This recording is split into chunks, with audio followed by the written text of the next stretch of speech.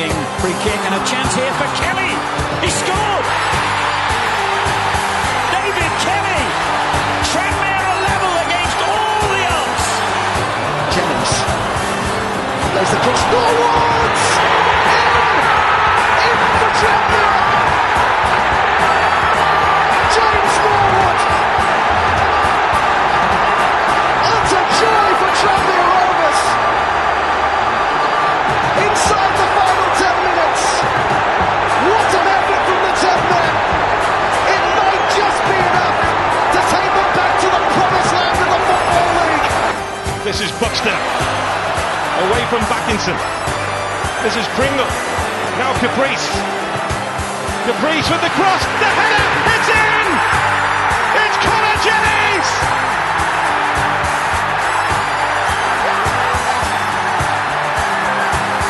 Tranmere Rovers, whose double dip led to their world caving in, could be getting back to where they were in double quick time.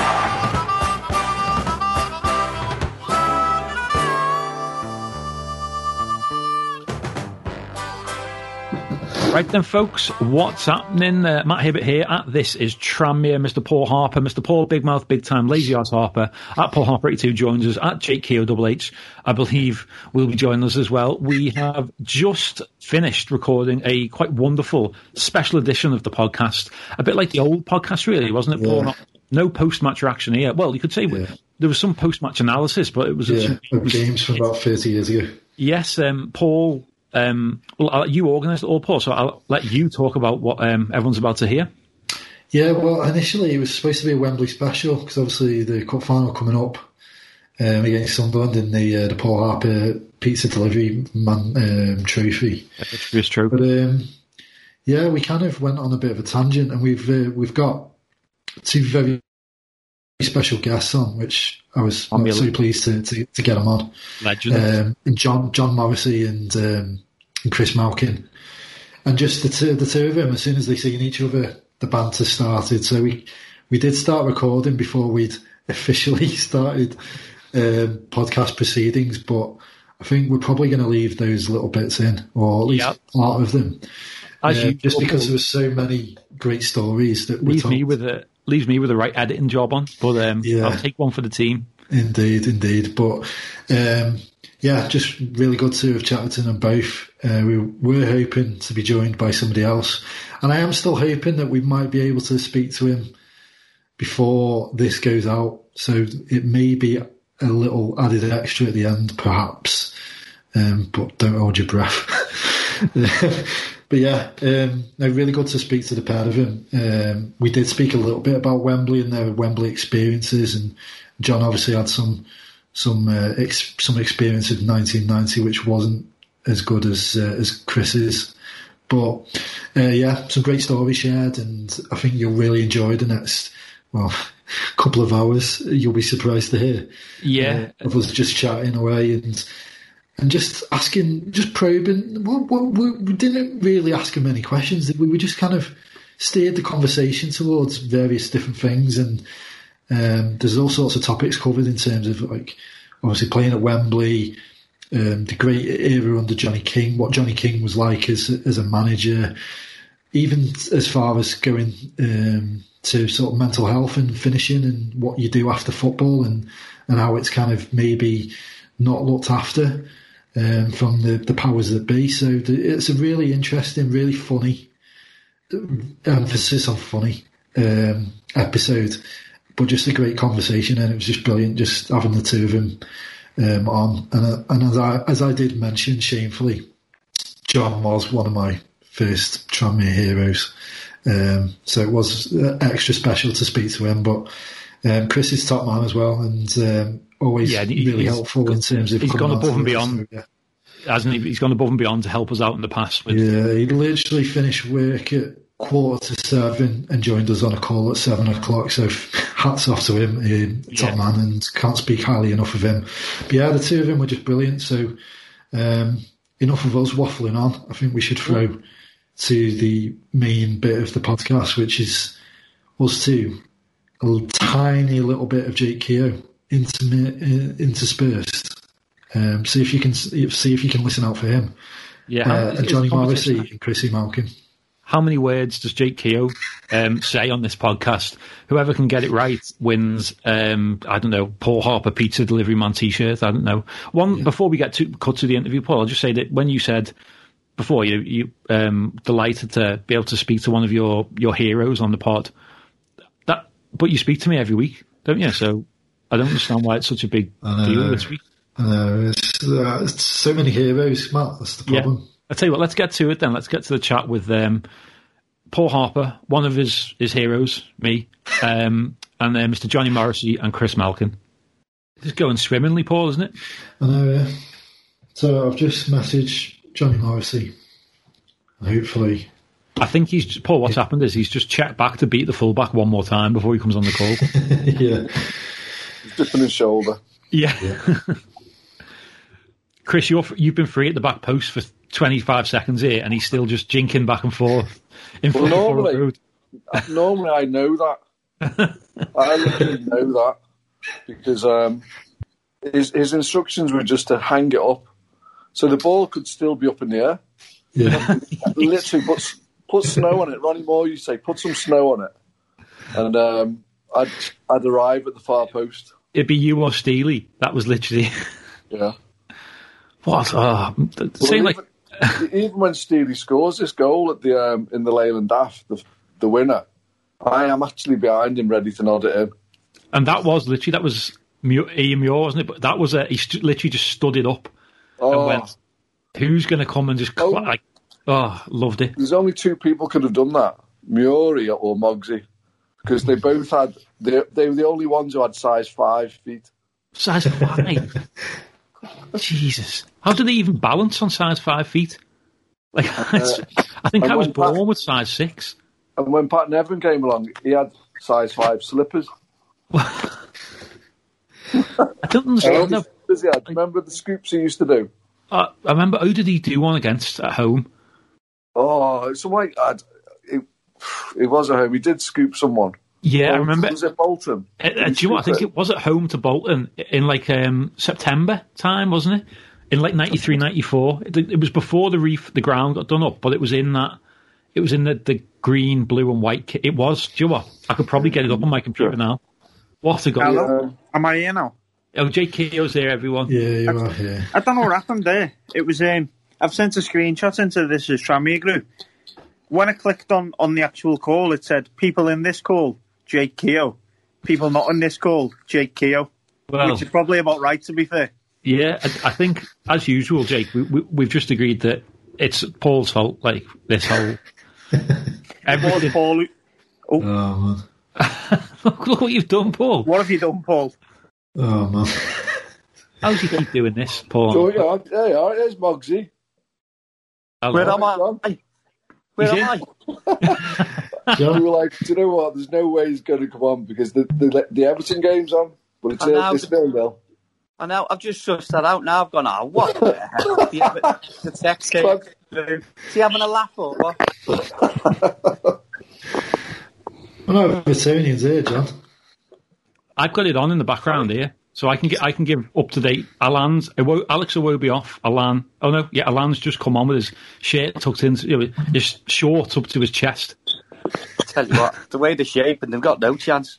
Any chance to go above Liverpool, and we can't take it, can we? We're absolutely pathetic. That's the new curse, I think, isn't it? Now you've got over the Anfield curse. It's you physically cannot overtake them in the league.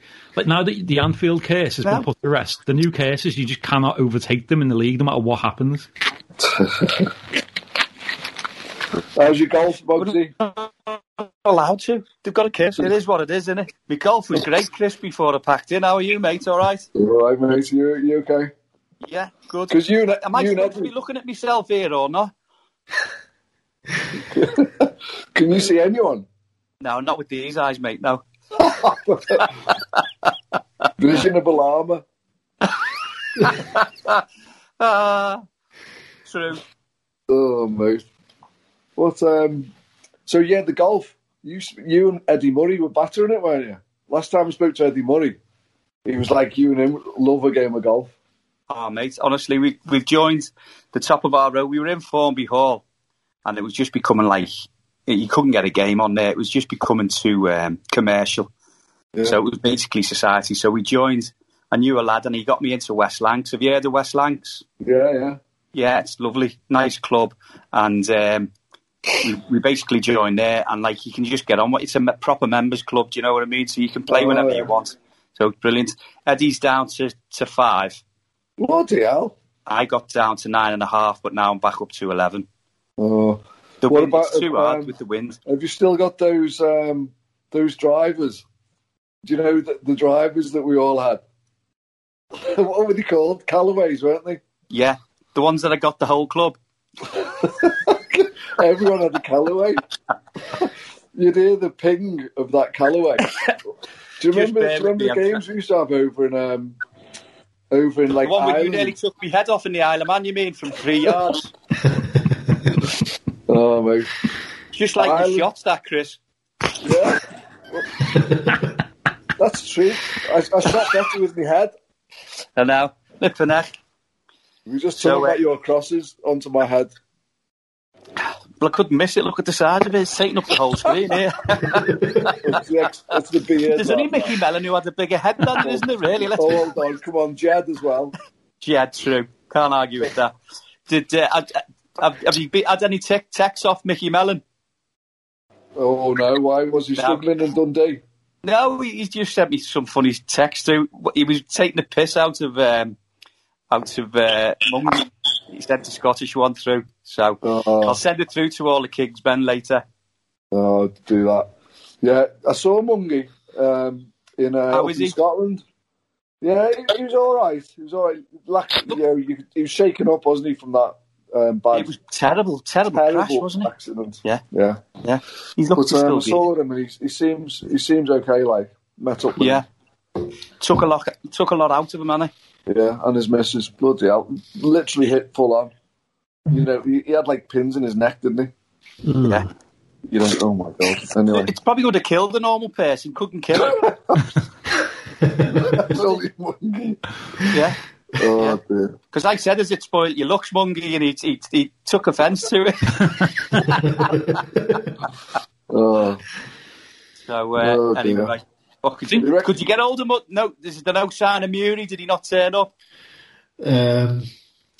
Whether it's me phoning that he doesn't want to answer or he doesn't want to come on. He's not very social media savvy. You know what I mean? He's just about got WhatsApp. I'm just watching Everton here, flipping it. Like watching paint eye. I have to get my glasses on to watch that as well. I know. But just saying about Muri dinking that ball far post. It's only because he had like size 3 boots, isn't it? Remember how small his boots were? Remember that goal he dinked up for Steely in that Leyland Daft game? He dinked it far post, didn't he? That was a shot, wasn't it? That was one of my shots. Yeah. Did you faint at that game? Well, I said to Paul, there's no point in having me on it because I didn't play in it. In fact, I promised King I'd never kick another ball for him after he left me out. He's been teasing us with this story, haven't you, Paul? Yeah. Yeah. Well, we might come on to it. Whether you want to disclose it or not, I'm not sure. What's that? The story about being left out. Oh, it was a strange season actually, because Chrissy, you broke on the scene. Were you the season before or two seasons before? No, 1990. Yeah, no, I'd broken onto the scene. So me and Muri had scored about 10 each. Yeah. It was a goal. It was Charleston.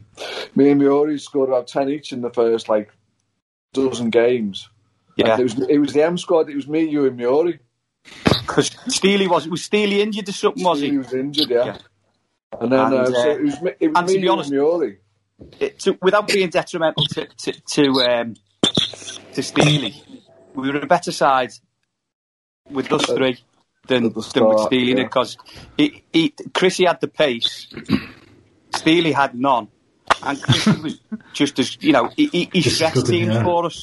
He made the system. Kingy and what happened was, Steely was the gaffer's son, wasn't it? He called him, didn't he, Kingy? He called him the flagpole, didn't he? He called Steely the flagpole. And you the maypole. You're the maypole, and you were all the dance Morris around dancers. The maypole. Yeah, that'd be about right, yeah. But, it's like, I know this sounds terrible, and I won't be thanked by Steely, but the best thing for us that happened when we played in the promotion game at Wembley was when he went off and Chris came on. Yeah. It just totally transformed the whole shape of the game. We'd have got beaten if that wouldn't have happened, because Bolton were just pushing up tight against us in the first 5, 10, 15 minutes. We were playing okay, but then when Steely went off, Chrissy was stretching him, which gave me more space, because naturally what centre halves do is they make the fullbacks tuck in when they've got someone quick against them, because they didn't want to face Stubbsy and, was it Seagraves? Seagraves, yeah. Stubbsy and Seagraves pull the two fullbacks in, and that gives you a bit more space and gave everybody else space in the team. So I hope I'm getting that money sent in the mail, Chris, because I'm talking about you as if you're like... No, the other thing about that was, it was funny that you played on that left side, didn't you, to stop Brownie bombing on? Because he'd always sort of bombed on, hadn't he? Yeah, that was the end of the Wembley game, wasn't it? You do a job for him, I'll sacrifice myself, fell on my sword. That was a horrible Chris got all the glory. That left side. Jed absolutely ruined me there for an assist. I kicked the ball through and he hits it straight against the keeper and you get the rebound. Unbelievable. Yours was an idea ball. That's what they call it these days. It's a what? They call it, is it an idea ball? They call it now. They go like, it was the assist before the assist. It was Thiago from Liverpool brought that over.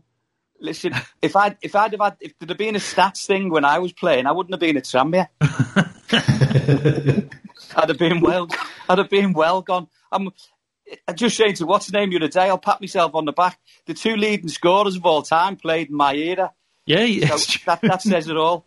Well, it'd be interesting, Paul. Here's something you could do when you get a few minutes. Find out how many assists Smogsy had in his Tranmere career. What was it? Just the 500 odd games to go through. So I'm sure you can do that. Yeah. Oh yeah, that'd take you about 10 minutes, won't it? Yeah. Someone of your someone of your calibre. That's your weekend sorted, isn't it? Yeah. I'll go and watch all the goals again. So when is the final? Is it next weekend? Is it a week on Sunday? A week on Sunday. So that's Mother and Sunday, is it? Yeah, Mother's Day. Oh, blooming heck. That'll go down well, won't it? Flippin' heck. Watching it in front of the telly. Yeah, flippin' heck. So, that was great watching the first final from the bench. It was brilliant. Why don't we then? I mean, if we kick off this, you join us here, professionals ever on this podcast. You join us in the middle of just us basically all watching the Everton game on the sly. I thought we'd all started. So, Paul, you promised us, didn't you? You've been promising us all week a big scoop, a big juicy scoop from Johnny Morrissey. He's been saying all week, he's been boasting, quite frankly, going, I've got this inside scoop. Yeah, well, I'd call it boasting, mate. You're the one who broke the bloody Meghan Markle story to the press, aren't you, as well? You bloody leak everything. So, what is this, Paul? If you want to lead us in, and then obviously Johnny can tell us if he wants to. Well, yeah, but I don't remember this because I would just started sort of going Tranmere and sort of the late 80s. Pissed up, weren't you, probably? Yeah, probably. But John was one of my early heroes, so let's get that out of the way. But cute chap. I had one. But he's got a room like Alan Partridge has got his fans got that bit. You should see the shrine he's got in his house too. Yeah, it's a bit worrying. Well, I don't remember you not being involved, and you weren't even a sub, were you, John? No, it was 1990. We're talking about, yeah. What happened was it was a strange season, but Chrissy come in, and when he come in, Chrissy did really well. He scored goals, and as we were saying there, Kingy wouldn't leave Steely out, so it was basically Ian Muir, the leading scorer. Steely was the gaffer's favourite, and it was me and Chris fighting for a position, really. And what happened was I'd got back in and was having a good run of form, and and it was like, I think was it January, February. We were playing Birmingham City, and I collided with the keeper, and I had a bit of a dead leg, which wasn't too bad, but I had this pain in my side. So Saturday morning, we played on the Friday. We beat Birmingham 5-0. Was it, Chris? Something. I think so. 5-1. Yeah. Went in on the Saturday morning, and Kingy said, "How are you? We've got a game Tuesday." I said, "My leg's not too bad, but I've got this pain in my side." So anyway, it was left. Went on the Monday, still had the pain on the side, couldn't really train. So got declared unfit on the Tuesday morning because I said the pain was too bad. Went to see the doc on the before the game. Don't know who we were playing on Tuesday. Went to see the doc, and you can imagine, full dressing room. Doc has a look, presses my stomach. We've got like a bench in the thing. You can imagine all the lads taking the pee. The doc says to me, "Drop your pants and bend over the bench." We've all been there. Yeah, so I said, "Doc, it's me stomach." And all the lads are like taking the pee. Gets his glove out, gels his finger up the bum, and he says, "Oh, you've got an acute appendicitis. You're going to have to go into hospital the next day." So I had to have an appendicitis out, and I couldn't get back in. The lads just kept winning. Because we went on a run then from I think it would be from February right through till whenever, when we got into the promotion playoffs, and we also got into the final of the cup. But I thought the least there would be, because I got back to a little bit of fitness, I thought I'd at least be on the bench. And he picked someone else, put them on the bench, and then at the end of the season offered me a 3-year contract and let the lad who he'd put on the bench go. Yeah. So it doesn't make sense, does it? No. I think was that Davy Fairclough or? Davy Fairclough, yeah. Was it? Yeah, it was Eddie Bishop and Fairclough were on the bench, yeah, for that one. Yeah. So I've forgotten about that. Was that Doc Azerdia? You know, was that Doc Azerdia? Oh, yeah, he's passed away, you know. Has he passed away? Oh, yeah. Bloody hell.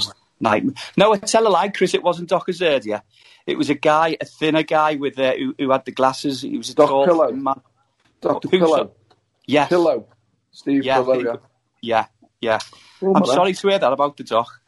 Yeah, legend, wasn't he? Yeah. He used to come on the Italy tours with us. That's right, yeah. He was always very well dressed, wasn't he? That's correct, yeah. They sounded like it sounded like a holiday, the Anglo-Italian games. Listen, they weren't a holiday on the pitch. Chris will tell you, the worst games in the world to play in. That was when, wasn't it? The Italians were just... It was horrible. Their sort of worst tackle was always like the number 2. It was like their number 2 was always the one who boot you up in the air. The Higgy. And Neil McNabb got sent off, didn't he? At the end of the game one time. Neil McNabb got sent off. About 6 of our players. There was a player sent off every game, Chris, wasn't it? That's why I got stopped. They'd boot you up in the air, and then they'd pick you up and pinch your arm. Yeah. Or spit in your face. Yeah. Well, I remember going to Reggiana, Parmesan Reggiana. And we all got those big cheeses at the end of the game. Big, massive piece of cheese. We gave them a trampier. We gave them a trampier. What was like a pendant. You know, and some of these young lads... We got this Parmesan cheese worth about 350 quid. And the lads would take the bite out of it. The lads were taking a bite out of this hard cheese, and they're like chucking it in the bin. And I was like, oh, didn't know any better. Honestly, God, the cheese must have been worth about £300. Yeah. Is it like you've never seen it? It's like a wagon wheel. One of them ones he rolled down the hill in that stupid game. Honestly, God, that's how big. They give us one of them each. And they got a trammy pendant each. There must be a photo somewhere then of like Jimmy Harvey or whoever, who was captain at the time at NAB, shaking hands with their captain, giving him a pendant, and he's handing over a giant baby bell. In front of again, what it was like. In front of like about 600 people, wasn't it? They, like, I remember like my uncle said he went because like obviously it was like for Tranmere fans and players, it was like we're in Europe here. It's a chance to go. So like everyone and it was the early days of you could get like a cheap flight. And my uncle tells a story of all the fans finding Peter Johnson and Corf in the hotel.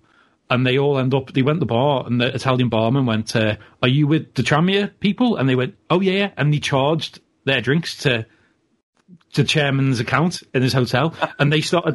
Everyone got wind of it. So everyone all night was just putting it on his, and he come down. Frank Corf come down in the morning and saw his bill was about $2,000, like that. What wrong with that is that was Murray's favourite. We had a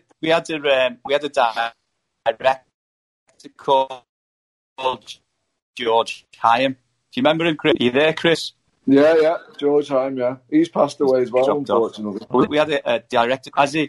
Remember Murray used to put everything on his... on his bill. No. He came down and had a £500 bill. Remember, we were staying overnight. Oh. 500 quid. The thing is, those Italian ones, we'd sort of charter a flight, wouldn't we? And the fans would be on it and the players would be on it. Yeah. And we'd have we get there, we'd have our evening meal. And the first time we went there, I was rooming with Gary Stevens, and there's like 6 bottles of red wine on the table for our that was Lecce. Was it? that was in Lecce. Pre-match meal. Well, not the pre-match, but the night before. And we couldn't qualify, could we? We couldn't qualify. No. We basically, it didn't matter what the result was. And King had gone to a reception with their chairman, hadn't he? Yeah, he'd gone with Moore. Gary Stevens was left with was it Ronnie Moore was left with us, and they put 6 bottles of red, 6 bottles of white on the table, and said, because the Italians just have a drink, and we're all looking at the waiter. What's he doing here? So we all said to Ronnie, "Can we have a glass of wine?" And Ronnie said, "Yeah, you can have a couple." So the wrong guy. The waiters being waiters. 6 bottles of red had gone in like 30 seconds. They brought another. They kept on coming. 40 bottles later. No wonder we never got out the group. Dear. In 3 years, we never got out the group, did we? You couldn't get out the group, honestly. God, the Italians wouldn't let you play. And what it was, we get like the English refs would give us nothing because they were trying to be fair, and the Italians would give you nothing because they were giving everything to the Italians. Yeah. It was impossible. You couldn't get a result. I'll tell you when mad, we did wasn't get it, Chris? a result. It was difficult to play in them games. Weren't there some famous people, famous players like not just you, Mogsy, but like Bierhoff and Vieri. Yeah. Vieri, some proper famous names in there. We were in the beer keller. World Cup winners. And do you remember that weird game we played against New Zealand? We played against the New Zealand national team. 8-0. Like 7-0. Did we beat them 7-0? Something like that, yeah. Yeah, we wore a blue kit because they only had the home kit, didn't it? It was like a friendly in 90. It was in 91, 92. I'm not sure if it was the end of 91, but yeah, bizarre. I remember going and being like, "Why are we playing New Zealand?" Like they must have been over here for a tour or something, but why? Like, and why here? One of these things, and we didn't have the games, so we played them, didn't we? Yeah. They were saying before about you coming from Wolves, wasn't it, Mogsy? How much was that? It was great, the Wembley games, mate, weren't they? Yeah, going back to Wembley, which is why we're all here. Yeah. So in 1990, John? Yes. So you've obviously not been picked, not on the bench. So did you travel down with the team? What was the score? No, well, I only got told, we got told like 5 minutes, probably an hour before kick-off what the team was. And, you're not involved, and if you don't play, it means nothing. Yeah. Do you know what I mean? You're glad for the lads who won, but, the made up of the team wins. It means nothing, absolutely. I mean, I've got a winner's medal because I played most of the games, but, I don't know about anyone else, but if I don't play, I'm not interested. I didn't give. I was that upset. I didn't care. I mean, it was. Now you look back and you think, it was great for the lads, great for the team, because we kept building on that, and it does count. But as far as I was concerned, when I wasn't picked, I wanted to leave. I didn't want to play for them anymore. Well, for Kingy especially, and especially when he offered me a couple of years contract or whatever, and then lets the lad who's on the bench go on a free transfer. It just didn't feel fair to me. But that was just the way I was. Other lads were different. Other lads were good squad players. I only wanted to play. If I didn't play, wasn't interested, because that's the way I was made. I couldn't help myself. So it was a bit of a hard watch then from the sidelines. Yeah, basically. And especially the lads winning and you're not involved and you've played in most of the games. It's a killer, you know. I mean, I think Roy Keane said he's got a European Cup medal, but it doesn't mean anything to him because he didn't play. No. And, you know, I don't care what you say. If you don't play, it doesn't mean anything. Does it, Chris? Do you think it does? No, I know what you mean. I remember one time you were on the bench against, was it Blackpool away during the Ori and we got beat? Well, actually, me and Muri played in the first leg and we beat Blackpool 3-0. I remember it well. And we got beaten in the return leg 4-0. Got knocked out. And me and Muri got the blame. For being on the bench. For being on the bench. In fact, I don't know if I can use the words that he called us, but one began with S, and the other began with S, but one ended in "ite." That's what I call Paul Harper normally, I think, isn't it? It's your nickname. But unbelievable. We got the blame. Couldn't believe it. He was a character, wasn't he, Kingy? Was it like playing for him? Like, obviously, he's probably our greatest ever manager, and the stories we hear about him is, you know, his famous analogies that he come up with. And what was team talks like, especially for the bigger games, like the big cup finals, the playoff finals? What was his team talks like? Did he like to spin a yarn on those days? There was no great depth of tactics. He was there. Not really. It was all about team spirit, wasn't it? It's team spirit. I mean, basically, he had more or less 10, 11 Scousers or Merseyside lads in the team, and we all dug each other out, and we all played for each other, because the amount of games, if you look back in the history of when we played together, the times we'd be getting beat 1-0, 2-0 and win 3-2, 4-3, it wasn't a fluke. It happened a lot because we kept going. I mean, you could say defensively we were a bit naive at times, but we had a greater time we could score goals. You know, I'm not being detrimental to Kingy because... Go on, Chris. Sometimes with selection, though, Bugsy, wasn't his dog Prince involved? Yeah. Didn't you say one time he threw your stick away? Yeah. He basically... Tell that story. He used to say about his dog, the dog's picked the team today. He's got 15 names on sticks, and whatever the dog brings back, he picks the team. And I used to say, my stick mustn't have come back. Mine must have been a boomerang and gone off somewhere. But, maybe we should have a statue of the dog outside the ground. Yeah. Well, I mean, look, the bottom line is, I had a bit of a love-hate relationship with him. And the thing is, you can't take away his record. You can't say, you know, he picked the players, he brought the players in. So, you know, he just didn't go into depth with the tactics. He wouldn't tell you what a fullback was like, what foot he favoured, stuff like that. Now, I mean, don't forget, get me wrong. I mean, everything's looked at now, isn't it? You know, on the day, nothing's left to chance. And the other thing about that, in them days, we played for each other. At times, though, you know, I would prefer not to know too much because I didn't like to give them too much respect. Do you know what I mean? Especially, you know, coming to Tranmere, you'd be like, you wouldn't give them any respect whatsoever. Do you know what I mean? I know what you're saying. I'd almost switch off a little bit and just try and get myself right for the game. Well, my attitude was, and I don't want to come across as big. My attitude was always better than everyone I played against anyway. That's the way I thought. I didn't give a monkeys. I just thought I was better than everyone. And don't get me wrong, I was far better than everyone. But that was just the way I thought. So, you know, it is what it is. You go out there and you just do what you do, don't you? You give your best. So going back to that 1990 final, the Leyland off, Chris, obviously you started the game and set up the first goal, so must have been a nice sort of settler for your nerves, getting that early goal. Well, it was a mad day because it was the first time I played at Wembley. So you sort of, you're sorting out tickets and you're waving to people in the crowd and you're buzzing for the first 30 minutes. But after that, I'm not messing. My energy levels really dropped. Do you know what I mean? The first 30 minutes, I was flying around.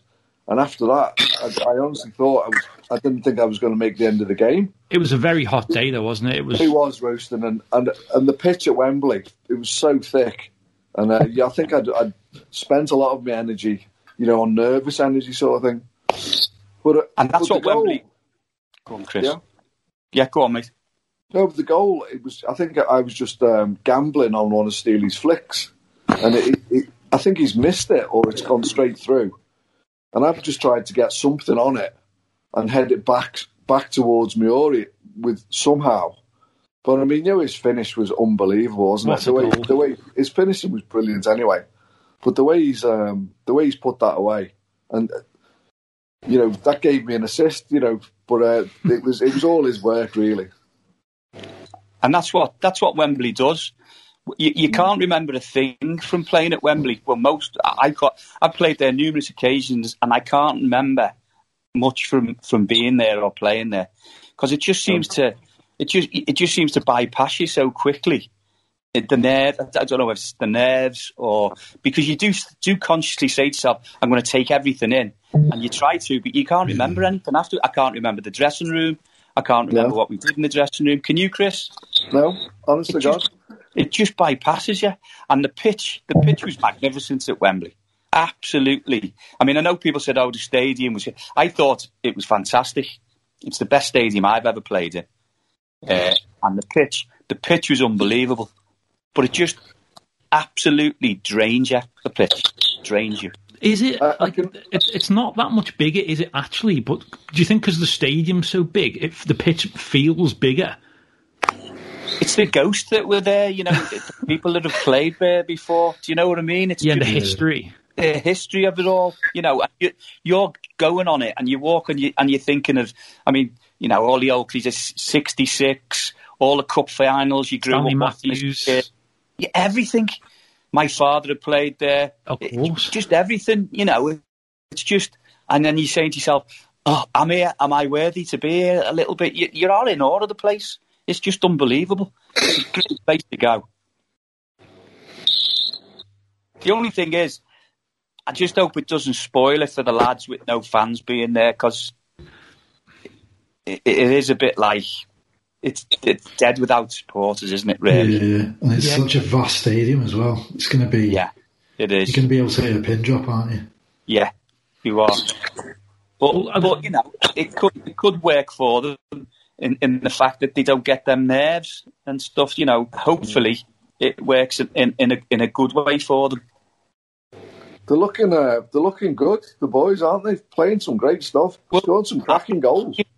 I've seen a few bits, a thing, on the Sky and stuff like that, and looks like he's got a great team there. Good system. It looks like the real deal. They've been looking at the goals and also the way they held out against Newport the other day. That would be a typical game that maybe they slipped up in. They're really strong and professional, aren't they? Yeah, I thought they'd slip up against Newport because they've had a lot of games, haven't they? Yeah. And Newport were flying and trying to keep in there, but now they've done them good style, and that's important wins. Yeah, we're all a bit worried, to be honest, as fans, because we're going. Normally we'd blow this, we're not blowing it, and we're like, what can possibly happen? So I'm presuming that at some point between now and the end of the season, a meteorite will hit the Earth. You just hope that Wembley doesn't take too much out of them. That's what I'm worried about for them. That's what some people are saying. Is it because obviously we've played? It's not quite. People, it's hard to comprehend. I was trying to explain to me missus because she sort of knows that the Papa John's Trophy or the Paul Harper Pizza Delivery Trophy, as we call it, is a bit of a joke now, wasn't it? A bit of a it's had so many names, but back in the day when you used to played in 1990-91, it was a much more prestigious trophy. It was the FA Cup of the lower leagues, wasn't it? It's become a bit of a joke, what with the numerous different sponsors that have been, LDV Vans, also Windscreen, Shield, and then certainly ever since they let the Premier League under-23 teams come in, it's been devalued slightly. But the fact that, last year, 2 years ago, the last one with fans, it was Sunderland Pompey, a complete sellout. and a great game, wasn't it? And, Sunderland are there again. It's still a cup final. And, for a club like us, I know we've been to a League Cup final, but that's a 1 in a million. It's a cup final at Wembley with a chance to win a trophy. And as we saw, I've said to Chris before, last time we spoke to him, my first ever game was the 1990 Leyland Cup final. So, John, not a great day for you. But it was the day that, Look, no, but it's a great day for the club. Yeah. The bottom line is, what started everything off was probably 2 years before, was the Mercantile. Yeah. And that gave it. I'll tell you now, that was one of the building blocks for the club and the players who were there, because they wanted more. They got to Wembley, they'd enjoyed it. We weren't fazed by it. We competed well, and that's what kicked everything off. Honestly, it did. Did you feel like the teams we played there? We beat Wimbledon, the reigning FA Cup. Oh no, they won it. About to win the FA Cup. About to win the FA Cup, Wimbledon. We beat Notts Forest. We beat Newcastle. And then lost on penalties to Notts Forest. And, we would have played Liverpool in the final. John, playing, was that the first time? Because that was the first time really that squad came up against the big sides, better sides. Was that did you suddenly feel as a squad, we can go far? It must have given you so much belief. Yeah. That's what I've just said. That was the start. That was the building block of our lads believing in themselves and knowing that they could do it against anybody. And if you look at our history, then after that, the amount of teams we knocked out of the FA Cup and the League Cup, and it's carried on and on ever since. And I think once it gets in your DNA as a team, a bit like Liverpool in the European Cup, they're unbeatable in the European Cup, Liverpool. So once it's in your DNA, it's there. And Tranmere, they're a team that can knock out bigger teams. It's been proven. I just went as a travelling reserve for that centenary celebration, and I think we've sort of we quite fancied ourselves as on the Wembley turf, didn't we? We had Marty and Jimmy Harvey. We played football, didn't we? We had Big Nico, didn't we? Remember that goal you scored where the half volley into the roof of the net? Absolute belt, wasn't it? Yeah, but it's not only that, Chris. It's basically we played football, didn't we? Yeah. We were always a good football team. Probably set us in good stead, and that's why we went on the journey we went on and ended up in the Championship and early the Premier League, because we played football that most lower league teams didn't play, and we were able to take it on and take it on and take it on. Obviously, with the additions of players who Kingy brought in, we definitely. We could play football. That was the difference.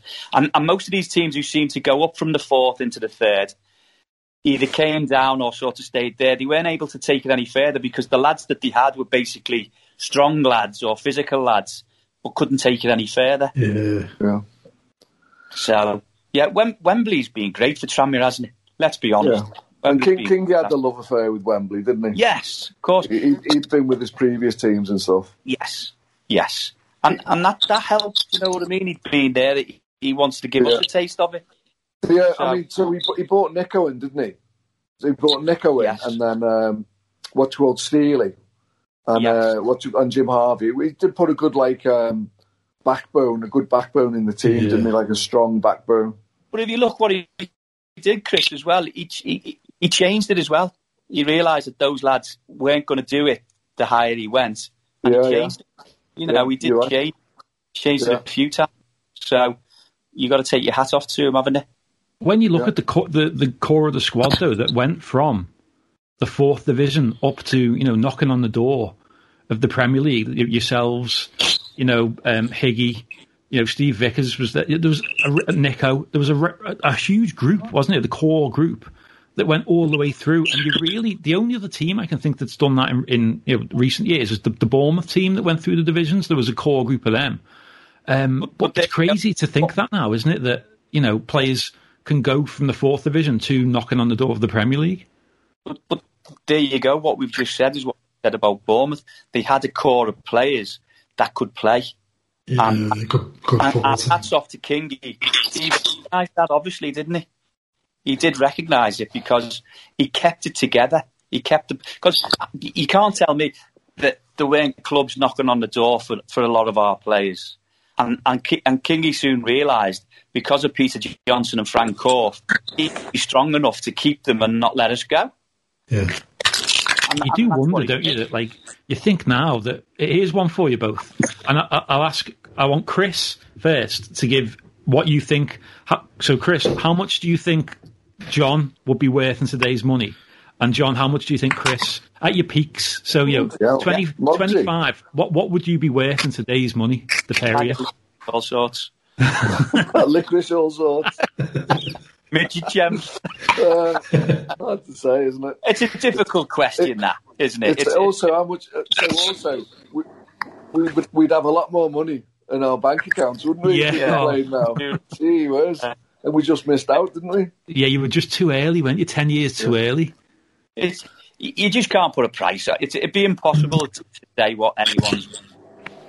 I'll do it. 10 million for both of you. How about that? Worth. Well, it could have been like Dave Martindale. We could have been worth £2,000 or 1,500 quid and a tracksuit, set of tracksuits, couldn't we? Is that what we paid for it? Yeah. That's ridiculous, isn't it? It was like a bag of balls and a couple of nets, I think, from Stoke. They got the better deal. Well, we used to. I was £8,000 from. I was the massive. I was £8,000 from Wolves. £8,000. £8,000. I was a massive signing. Jesus. What can you get for £8,000 now? That wouldn't even fund Paul's drug habit for a month. Imagine his pizza bill. God. Imagine knocking on Wolves' door now, the Premier League club of today's money, and saying, right, I've got £8,000, what can I have? I honestly don't. They do like, right, you wouldn't can even sit get in your the season ticket. Yeah, you can have free food in the canteen for the next 2 months. That's about it. £8,000.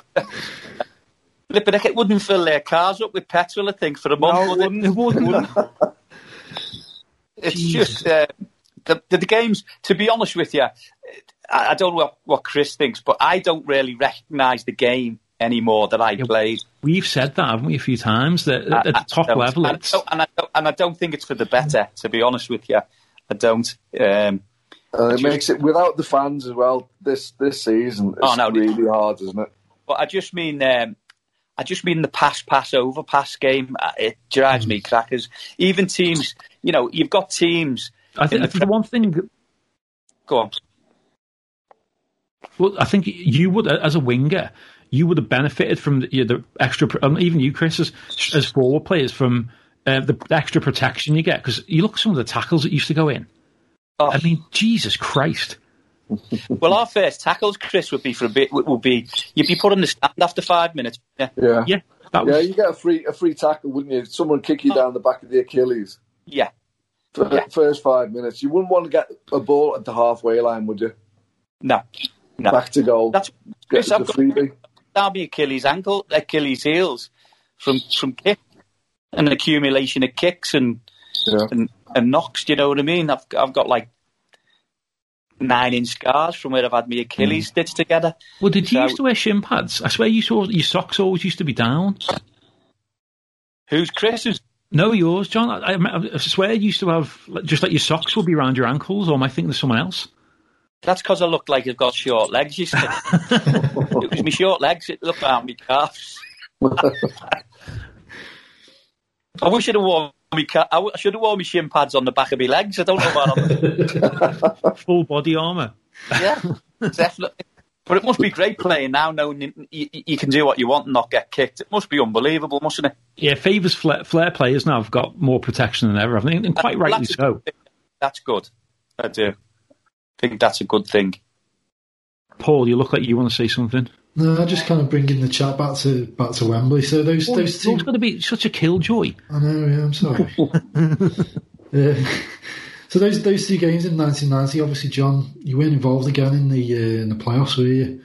No. But the kind of the disappointment of Notts County going into 91 and the kind of the reverse outcome, if you like, of us losing the Leyland Daff and then winning the playoffs. So What was the kind of the thinking process going into those two games, knowing that the way it had gone the year before? Well, it was like a bit of payback for me. You know what I mean? I felt like I deserved it. Yeah. And I felt like I hadn't missed out. And I felt like I got the better part of the deal, which isn't to say, I know it was the first cup that Tranmere had won, but I'd have swapped what I did all day for getting promotion at Wembley is it's like winning the cup final and getting promoted all in one thing, isn't it, Chris? I've never had that feeling, have you? No, that's amazing. Winning at Wembley. Football, obviously, you have your children and stuff, but in football, that feeling and the trip home on the coach was just unbelievable. What was it all together now? That was my tape, by the way. And we had goalkeeper Paul Collins. It was the farm, wasn't it? It was the farm. It was Paul Collins played, and I brought the tape on the coach, and it was all together now was the song, and we played it for 6 hours non-stop all the way down the motorway. As we overtook the Bolton bus. Coach. Of course, with Phil Neal slumped in the front row, and we're all waving on the coach. We were absolutely rotten, weren't we? Yeah, and then, go past the Bolton supporters. Way! Music to my ears. That was a great trip home. That. But was it Higgins kicked Phil Brown in the face in that game? He tried to do I'd like to think he knew what he was doing. I think it was like Phil Brown went in for a header, and Higgy tried to volley it clear and accidentally kicked him in the face. Oh, no, accident. It was Stevie Cooper. Or was it? Oh, God rest his soul. Stevie Cooper. And overhead kick, wasn't it? Yeah, and Brownie didn't like it. And he caught him or whatever. But, there was no way Cooper taking a backward step to anyone. He was a tough lad. Yeah. He was a brave lad. And he basically took nothing. But we more than deserved to win that game, don't you think, Chris? Yeah, we had a few chances. We had a goal disallowed. Headed against the bar. Yeah. Yeah. No, we were. The only thing was, they got a chance, didn't they, that Nico saved, and it just made you think, oh my God, that's all it takes. One goal, isn't it? But the bottom line was, we'd battered them. We'd absolutely battered them, and we were the team that deserved to go through, and we obviously did go through. We got promoted, but I thought we battered them. Especially what about the game against Birmingham, where at 2-2, we were 2-0 down, weren't you? 2-0 down. 2-0 down. And you literally got assaulted, got booted up in the air, and they went and scored, didn't they? Do you remember? That's right. I went down penalty, didn't I? Should have had the VAR then, shouldn't we? We'd have been all right. We'd have done the double.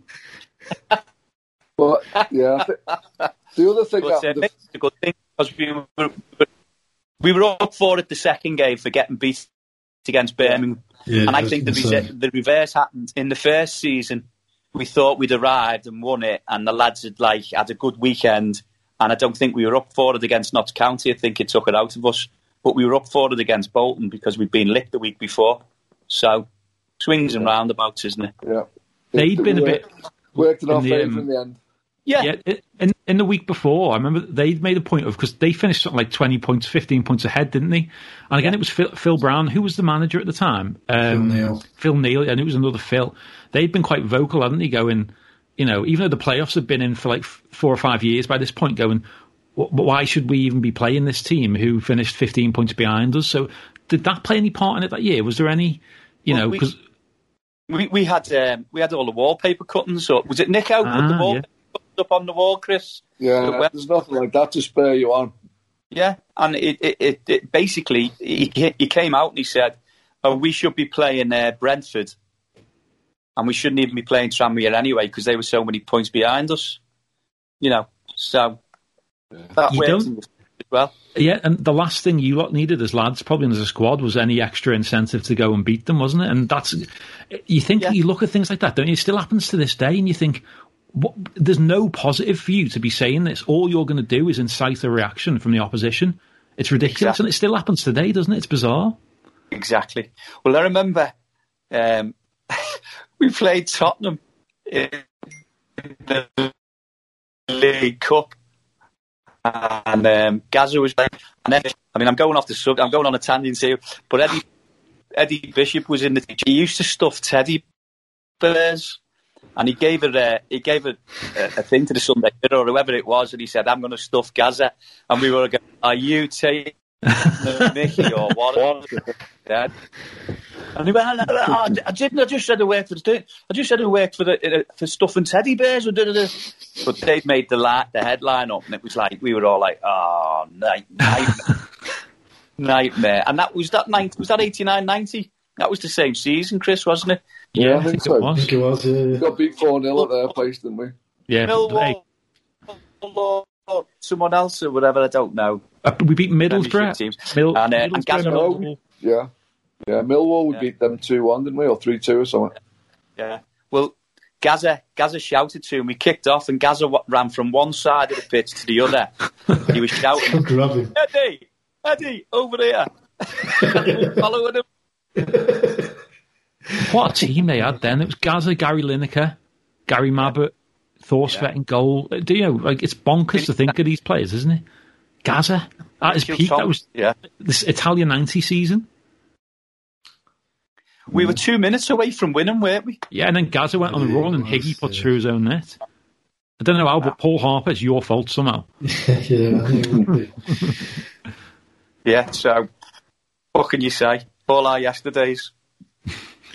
But just looking back on your career, John, obviously spent a long time at Tranmere. What are your sort of feelings and connections to the club now, looking back? Well, it's part of your life, isn't it? Massive part of your life. Always look out for the results. If they're on the telly, but yeah, it's a massive part of your life. And it was great for me. I had a great time there. Probably would have liked to have tested myself in the Premier League, but, it wasn't to be. So that's the way it goes. But Tranmere it's always going to be a massive part of my life. It's something that I played for them for, was it 85 to 90, what was it, 99? Yeah, 14 years. Not many lads play for that long. Well, I never. I thought it was going to be a stepping stone. Also, I thought it was going to. Sorry, mate. What about the just some of the laughs that you have in the changes and the golf days and the, you know what I mean, and the trips away? They're just quality, weren't they? Chris, that's what made us as a team. You know what I mean? Yeah. That's what made us as a team. Obviously, winning makes like camaraderie, but the lads that were there were all on the same wavelength. I mean, it must be difficult for lads now with all the foreign lads that play there. It must be very difficult. But us as a bunch of lads, we could all relate to everything because we were from the same area, and it worked, Chris, didn't it? Yeah. Good mixture. We had some grafters, we had some skill players. Yeah. But listen, football's not about having 11 grafters, and football's not about having 11 skill players, or you have to have a blend, don't you? You have to have a blend. And that's what we had. And Chris will be the first to tell you, he wouldn't have been the most skillful player, but him and Aldo worked better than Ian Muir and Aldo. It didn't work. Them two didn't work up front. It was mad, wasn't it? I don't care what you say, it didn't work. And they're two of the best scorers in the history of Tranmere's football club. Yeah. But it didn't work as a team. Yeah. I knew my role in the team, didn't I? A lot of and your role, going, defending, holding the ball up, heading balls, and grafting.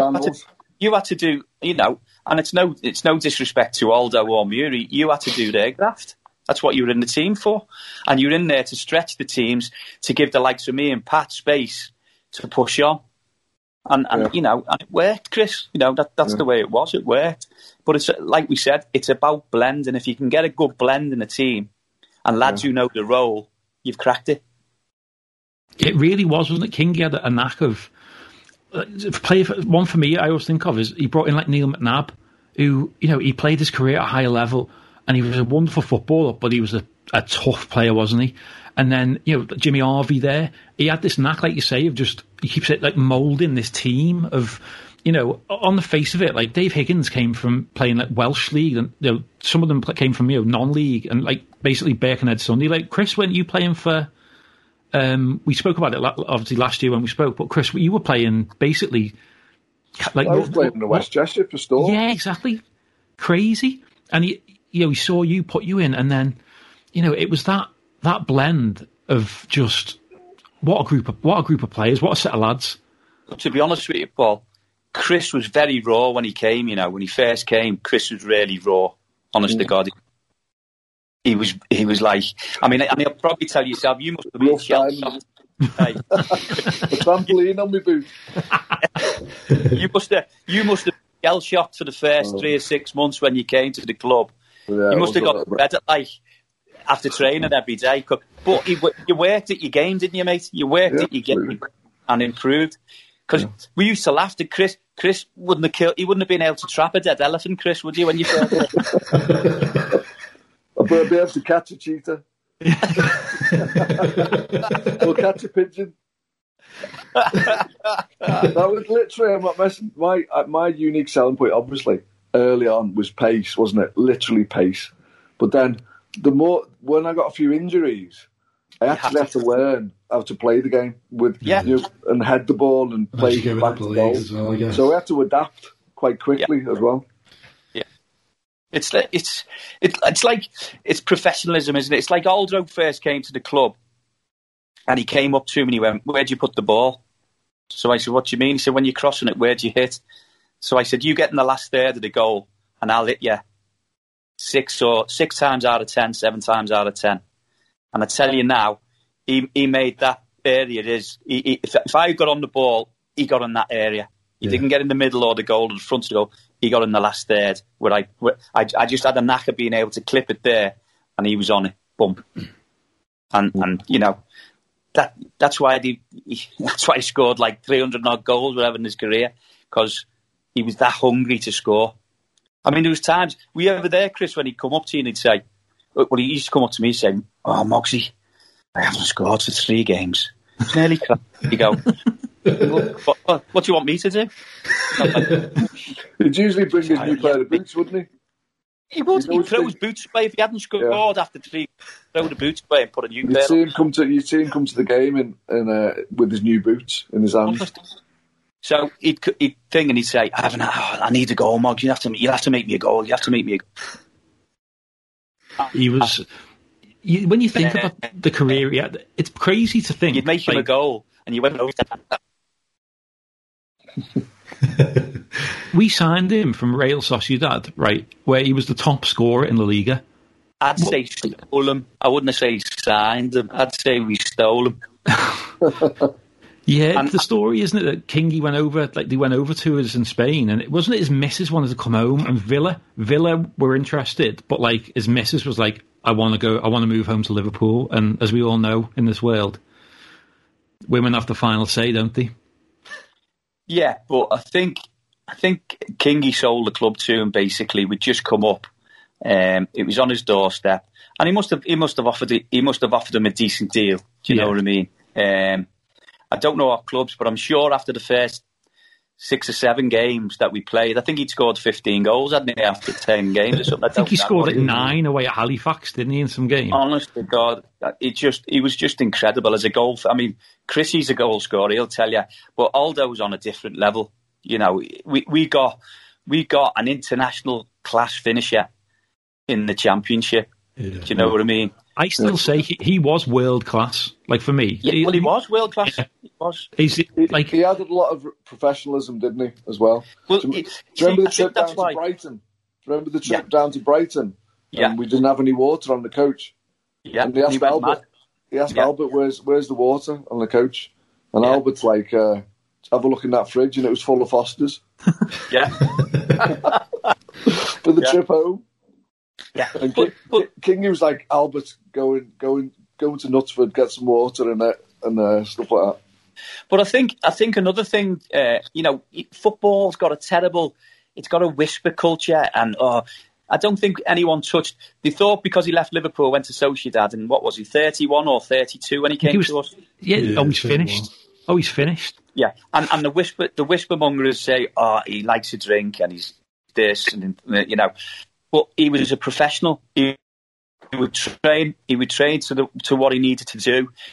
He'd ask me to do it after training and stuff. He was going through that patch, and he drank a special drink, Chris, that would sort of a tonic, wasn't it, to flush out all the badness out of his body, whatever it was. I don't know what he took, but he used to take that. Well, you don't play to 40 years of age, do you, if you're not a professional? He looked after himself.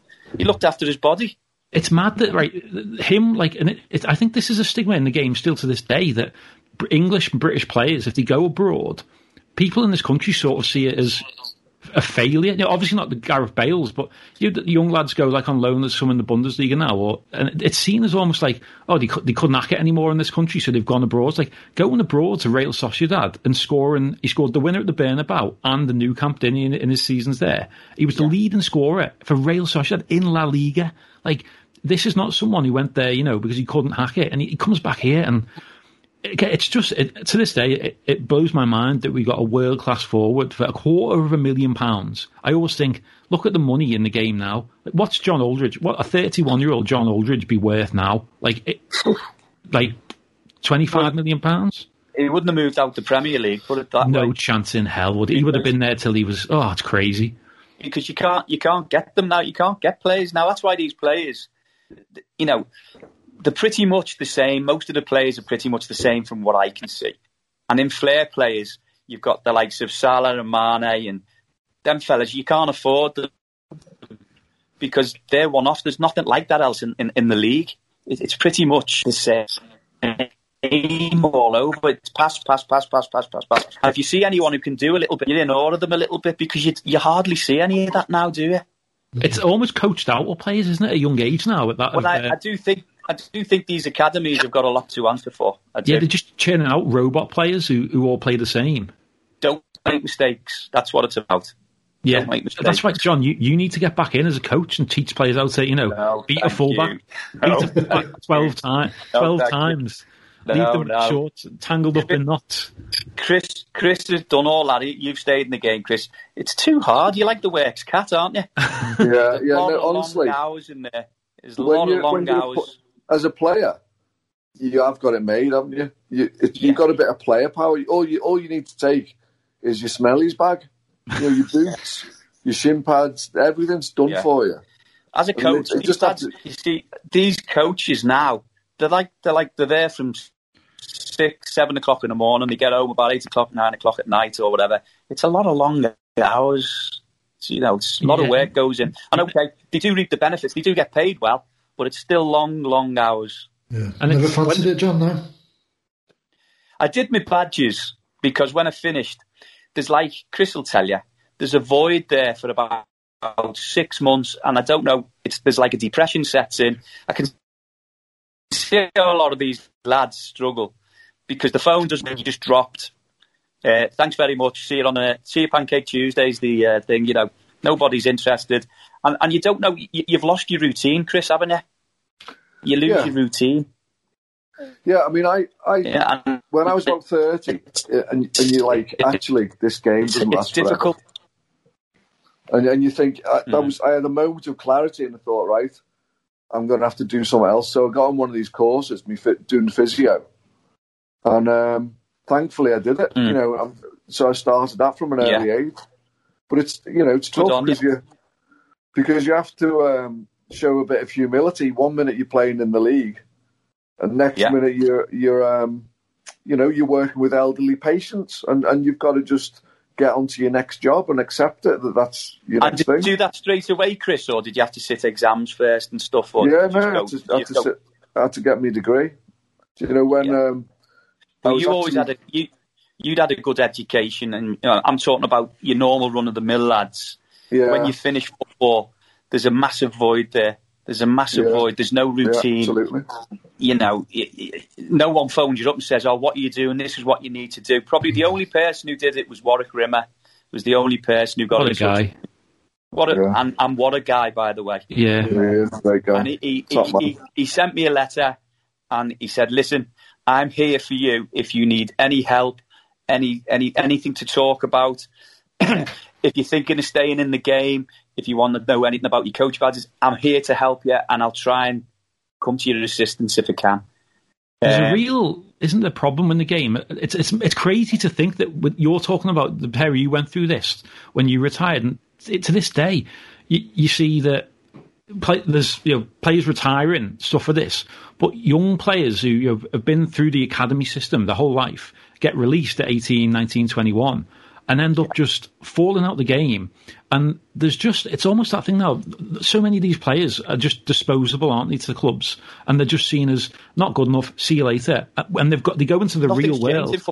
It's scary, isn't it? The money that's in the game now, and these players are just seen as, well, you're not good enough, then see you later, and we couldn't care less what happens to you. And it's a real issue. And I think that players like yourselves, you can speak from experience. Why isn't there more roles for players like you to go, like, look, there needs to be a step for no matter what age you leave the game. You need help. You can't just be expected to go from professional footballer to whatever you then choose to do. There has to be, like you say, a stage where you go through, okay, and I need to find what I want to do. I can't do it on my own. There needs to be, and again, the PFA, the amount of money in the game, it wouldn't take that much, would it, for something, a plan, something to be set in place to help all these players, no matter how old they are when they leave the game, to help them in their education, basically, isn't it? I think what you're saying is correct, but football has never, ever, ever looked after its own to some extent. It's never put in place. I mean, there should be things put in place when lads get to, like, say they've set themselves and they've established themselves at like 23, 24. There should be somebody there who says, look, if you're lucky, you've got another 6 to 8 years in the game. You start thinking about your career coming to an end, what you're going to do, what you aren't going to do, what things are out there for you, what way you should be channeling yourself. If you need to get, like, if you were decent in school and you were good at mathematics, or there's accountancy courses, there's this. Yeah. I mean, the top 3 or 4%, they don't have to worry that they're going to be made for life. But your run-of-the-mill players, I mean, even them, they need educating, because most of them seem to go 3 out of 5 Premiership footballers are declared bankrupt after 5 years. It's crazy, isn't it? But, well, can I just say, in terms of that, the PFA for myself, they sponsored me through the physio degree. They do a certain amount of your courses that they sort of send you on, don't they? Yeah. So they paid for my badges. They paid for my badges. My badges, they paid for that. I'm not knocking the PFA, but I just think there should be more awareness of what happens when you finish playing football. Yeah, because it's a massive void, and there's this thing where you had this massive high of like training all week. Friday was unbelievable in the dressing room, Chris, wasn't it, before a game on a Saturday? The banter and the fun that you'd have, the excitement of the game coming, and then you have this game on a Saturday, and that's all taken away from you. It just suddenly stops. It's finished, and I can't explain to you. You never get that back in your life. It's like asking almost for a drug addict to go cold turkey all of a sudden. It's that all of a sudden that rush, that drug of the game on a Saturday is gone, and there's nothing to replace it, and you've got no idea how to replace it. That's why a lot of I was very lucky because I had a father who played, and I was he preempted everything, and we were lucky. He got into property, and he made me get involved from an early age. Any money that I made, I put into property or whatever it was. I was lucky, but I still wasn't sure whether I wanted to go down that road when I finished. As it happens, I have done, and I've done well out of it. But most of these lads don't have that opportunity. I had it because I more or less had that school, and because I had a father who'd done it. Do you understand what I mean? You had a family to back you up and help you out. And, my dad would say, "You okay?" And I go, "I'm struggling a little bit at the moment." He said, "Well, you will do, but it'll pass. You've got to find your own routine. You've got to get your own routine going. You've got to get into something, And I did. But a lot of these lads have just left. Well, it's the support system, isn't it? That just isn't there. Yeah. And, that's all got to be paid for. And people say, well, who's going to pay for it? No one wants to put the hand in the pocket, basically, do they, if they don't have to. Certainly not Paul Harper. And I don't get me wrong, I don't expect Joe Public to understand what you go through because they see the life you've had and what you've done on the pitch and the money. And don't forget, we were still getting paid better than the average person in the street. We were earning good money. Yeah, full time. So you can't expect people to say, well, what are you moaning about? I would have done what you've done now, and I'd go and sweep the streets, if I'd have had that career for like 15, 16 years. But it's still hard. Do you know what I mean? I think the problem is that you've been footballers and you're asked to retire in your 30s, whereas most people go through with their working lives, they retire at 60, 65, whatever. Whereas you've still got maybe 30 years of work still to do, and you kind of retired from your profession so early, but you've still got another 30 odd years potentially to still need to work. It's interesting. Or you start on the bottom rung. Yeah, in a new job. Yeah, you had that attitude, but you're lucky. You were built that. You were a clever lad. You had a good education. A lot of these lads don't do that. They're out of school at 16. Yeah, you ask. I mean, look at the lad that you know. Who's the lad at Villa who you knew? The lad who blew all his money. Is that Gabriel Bonner? Lee Henry. Lee Hendry. Yeah. Prime example, mate. He's clean. He didn't he? I think it was drugs, drink. It was a bit of all the problems we've just spoke about. He had the financial issues. He didn't know what to do with himself, so he went into drugs and drink. And I think he's now works, doesn't he, for, if not the PFA, he works for a separate company, like helping. Is he? Does he? Yeah, because he's on Sky now. He's become quite a good pundit. He does a lot of the Football League stuff.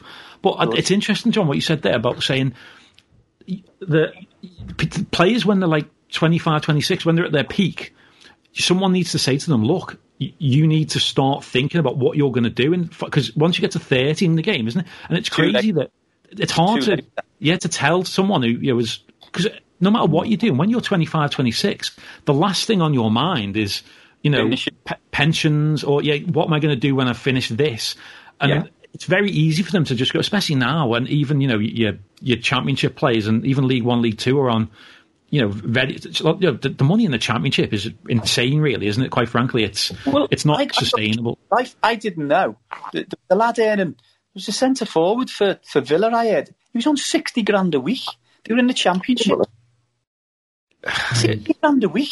It's crazy, isn't it?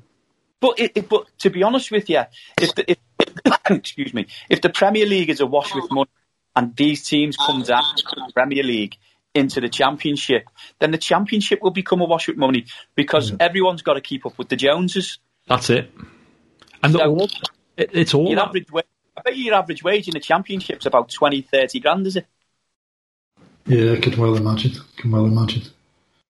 So that's mega money, isn't it? Yeah. It's crazy. But it's what you said is true. These lads who are 24, 25, give them the bad news early so they can do something about it when they finish. There should be each club there should be someone at each club. An ex-pro, it's the perfect role for an ex-pro at each club. A club legend or someone who's been at a club for years. And they could be, I don't know what you'd even call it, like player. They do have player liaison, but that's more for day-to-day stuff. Isn't it? Like you say, like everything's done for them. You're sorting your wash bag out. The clubs wouldn't pay. Chris will tell you. Pay, and that's if it's a paid role, they're not going to pay that, are they? It's ridiculous, isn't it? No. And what do they care what the player does? I mean, and I'm not being disrespectful, but what you do when you finish, you do. They've paid your wages up till you played. They don't feel they've got an obligation anymore. And, I suppose they haven't, have they? Why have they? I think it's got to be for the PFA to bring something like that out. And they should be going around the clubs, an early age and getting these kids in and telling them this is what happens. But, we're getting away from what you've got us on for, really. I mean, a quick last one on this. Pontificating is the word, isn't it? Do you remain members of the PFA for the rest of your life after you've retired? No. So as soon as you retire, your PFA membership is... Or I imagine as soon as you start claiming the PFA pension, your membership becomes... I think you're still a member in probably name only. I wouldn't know, Chris, but I think if you went to them for help, they would try to help you. Yeah. I think if you're in hardship and you went to get help, they would. You know, you could certainly ring someone up and they guide you in the right direction. It's not like they come around the moment you retire and cut up your membership card in front of you. No. No, it's if you needed help, I think that I could try and help, but I don't know about what else they do for you. So after you've both finished, I mean, do you kind of keep in touch with old teammates, or what was? A lot of people all think we walk around together, Chris, don't we? Like, I mean, we have. There's the occasional dues, a big do, like Johnny King's memorial do, and we were all there for the funeral, weren't we? And the thing is, like me and Mogsy haven't spoken for a while now, but we just pick up on a conversation. You pick it up after. We're just mates, long-term mates, and sometimes you don't need to be ringing them up every 5 minutes. Every 5 minutes, yeah. To be a good mate. You know, we've got our memories together. If you lads weren't here, we'd be taking the pee out of each other within like 5 minutes. You know what I mean? And if you put Miori along there, flipping heck, he'd be even worse. Yeah. So you just pick up where you left off. But we're all bits ships in the night is what we are. Do you know what I mean? Ships in the night, I used to say. And I still get down to the game sometimes, and there's a few people. It's easier for them to get there. Like Sean Garnett always used to be there. Higgy is still in the habit of coming all the time. Eddie Bishop, you know. Yeah. Some people it's easier for them to come along. And some lads need that. On a Saturday afternoon when I was like looking for things to do because I was trying to fill that void, I ended up doing my physio, but for rugby clubs. Brilliant. Do you know what I mean? Yeah. Because the rugby club was a similar sort of atmosphere that we had at the football. You know, it was a good bit of banter. And it was sport, and I was involved in sport because I couldn't do it myself. Yeah, golf replaced that for me and Eddie. Yeah. Do you know what I mean? Golf sort of filled that void, that competitiveness that you want, you know. And I didn't have to look over to the side to see if the 7 was getting held up. By the bus driver. The 7 as in on a par 4. I was going to say, normally if you hear 7 on a golf course, it's not good, is it? I was going to say, John, actually, there's a young lad who, do you know Ben Harvey? Does that name ring a bell? Ben Harvey. Callum beat Ben in the final at West Lancs. Yeah, well, he was telling me he comes and sees me DJ, and I knew he was good at golf, but he was one of them where I said, like, how good are you? And he was like, he'd downplay it, and then he told me, he said, I think, he knows I'm a big Tranmere fan. He said, I think his words was, he went, I think isn't it a Tranmere legend? Was his words. And I think you told him that. He said, there's a Tranmere legend I play with, John Morrissey. And I went, oh, what a player. But he speaks very highly of you, both as a man and as a golfer. So, well, he's a great player. He's got one of them university courses. I think he plays for Arizona, is it? Yeah, well, he told me he went to he told me he got into a bit of bother on campus because he was there on a scholarship, and one of the I was going to say, he's not a bad-looking lad either, so what time? No. Well, you won't mind me telling this story. So he said he was on campus in front of his accommodation, and the captain of the football team came up to him, and he'd been at a frat party the night before, and he'd been getting off with the this. It sounds like I'm talking about a high school film. This, and he'd been necking the football captain's missus, and the football captain come up to him and was like giving it the big un. And Ben Harvey, he's not a big lad, is he? He's quite a small guy, and he just went to me, mate, where I'm from, if you carry on like this, I'm going to hit you. And the football captain's this big, massive guy, and he pushed him, and Ben Harvey knocked him clean out with one dig. Next thing you know, campus police were on the scene, and he was like, I remember he messaged me. He turned back up. He turned back up in Liverpool, and I was like, "What are you doing here?" He's like, "Oh, I had to leave." They said you can either leave of your own, we'll either be discharged from the university, or you can go home and we'll write it off and say, you've gone back. So he's quite. Make sure you buy him a drink next time you see him. He's from a working class family, and he used to get the train in carrying his golf bags and all that. You know what I mean? And have to get off at Sandhills and get another train. So he's a dedicated lad, and he's not come from he's. I can imagine him doing that. Yeah. But he's not a small lad. He's about 6 foot. No, but what I thought was like he's not a big guy, is he? Up against the high school quarterback, but like I said, there's a film in this, isn't there? Well, Chris will tell you it's not the size of the lad, is it? No. Higgy wasn't a big guy, was he? He'd he'd do anything, wouldn't he? Higgy should be in a mental hospital. He's cracking. Did you ever hear about? We were playing a season game with the referee. Oh no! Yeah. What's this? The referee came in to see us at half time. Pre-season. Yeah, we were playing Liverpool, and Paul Walsh was up front for Liverpool. The referee came. Oh, sorry. Roy Evans came in first. Said, "John, can I have a word?" So Kingy went over to see Roy Evans. Something had been said. Then the referee came in, and apparently Paul Walsh had done something. So Iggy had gone through him, and as he was getting it, Iggy said to him, "I know where you live." He probably just wanted an invite to the barbecue. So anyway, yeah. The spaceman we used to call him, didn't we? Yeah, he could get that look in his eyes, couldn't he? I remember when I first started going, my dad would take me and we'd stand in the paddock. And so obviously when we were defending, the Cowshed End, he'd be at right back, right in front. And I remember, clear as day, I was about like 7 or 8. And he went for like a 50-50 with a striker, got up. And he got up and shouted at this guy with the craziest look in his eyes I've ever seen. He went, "Do that again. I'll kill you. I'll kill your kids. And I'll kill their kids." And I thought, that sounds a bit harsh for a 50-50 tackle. But he just had this grit. He gritted his teeth. I don't know if, John, if you listen, he's done co-commentary this season for... Yeah, and he may as well be playing the way he commentates. I know, I've heard him. I thought, I recognised that voice, and then I knew it was the spaceman when I heard him. The spaceman? He was funny, Iggy. He was funny, because he used to have banter, and then he'd what was it he used to call Kingy, Chris? The Riddler. The Riddler. He called him the Riddler, because he used to talk in riddles. No one could understand him.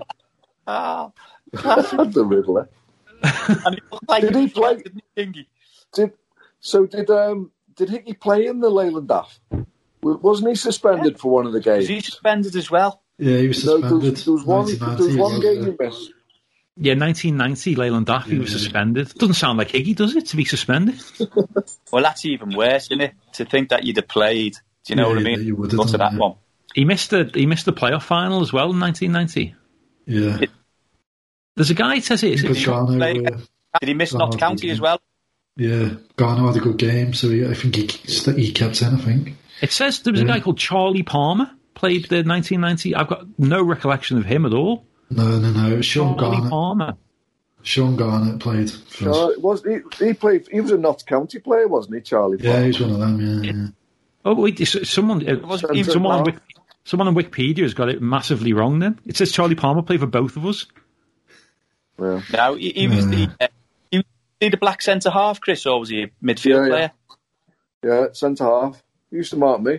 They were a good side, not to be honest. Yeah, they were on a good run, weren't they?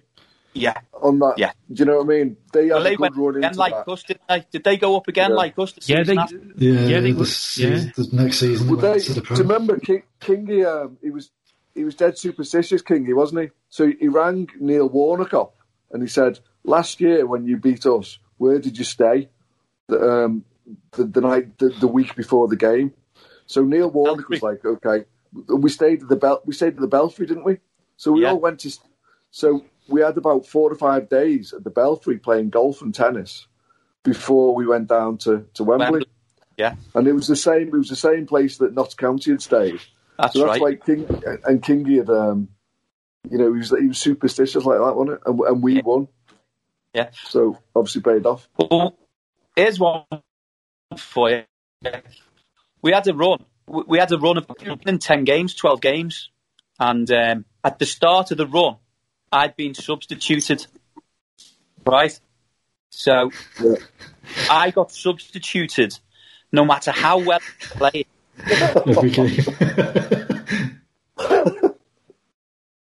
Honestly, he loved it, didn't he, Kingy? I got substituted. No matter how, if I scored 2, I made 3, I got substituted every game for 10 games. So I had enough. So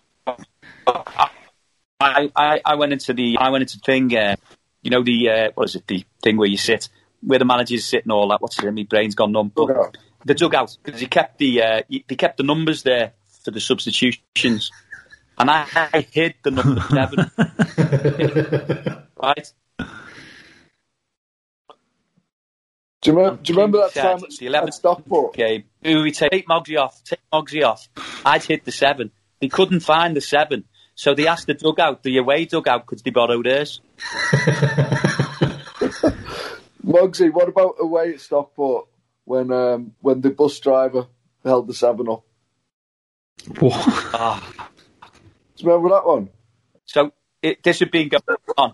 So this is a vendetta not just with Kingy, it's the bus driver as well. The bus driver was called Colin. So Kingy said to Ronnie Moore and Kenny Jones. He said, take Mogsy off, put the 7 up. And Kenny went, oh, someone's injured, and he run off, by the way, to do something. And Morsey was through a deafening, he because he said if he'll kick off. So we got Colin to put the 7. And as I'm coming off, going, you fucking stupid. You can imagine the air going, that's not put it up. Oh, dear. Yeah, so that was Hip, and has everyone deserted? No, Liverpool must be on our this. Yeah, Liverpool. I'm just clears on actually. Oh. John, with you playing on the wing, is Kingy in your ear? Sorry? With you playing on the wing, was Kingy in your ear when you sort of down his side?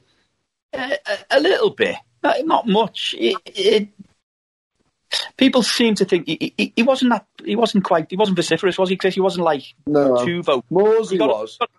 Sorry? Morsey was, wasn't he? He'd always shout at you. Kingy wasn't. Yeah. Kingy wasn't that vociferous, was he?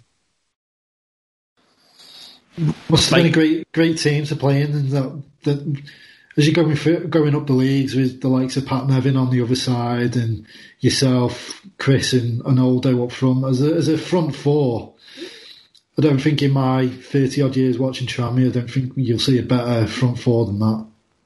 Must have been a great side to play in. Must have been. Well, it was. I mean, Friday night, you just wondered how many we were. Yeah. They were great days. We wouldn't get beat. We wouldn't get beat at home. We'd always win on a Friday night, wouldn't we? Yeah, you could on a Friday night because we knew we were getting 2 days off. So that. Aldo said it took years off his career playing on a Friday night because he'd go on Friday night, Saturday, Sunday. But the thing is, the other part about it was there were goals from. Yeah, he's offside. There were goals from lots of places, weren't there? You had Ainsley or Jed, and then you had Tony Thomas bombing on and Nolo bombing on. You had a very attacking team. Yeah, it was crazy, wasn't it? How attacking we were, really, when you think about it. We were probably too. We weren't that good away from home. We were probably too attacking. And the bottom line is that's what probably let us down in the playoffs, to get in the Premiership. Yeah. We were out to tie. Yeah. Twice in 2 games. I mean, probably the one that killed us the most was the Leicester one, where we were just unlucky in that. We had the was it Simon Grayson handballed it on the line in the first leg? Yeah. And it's one of the, again, VAR. Bring back if we'd have had VAR, we'd have been in the Premier League.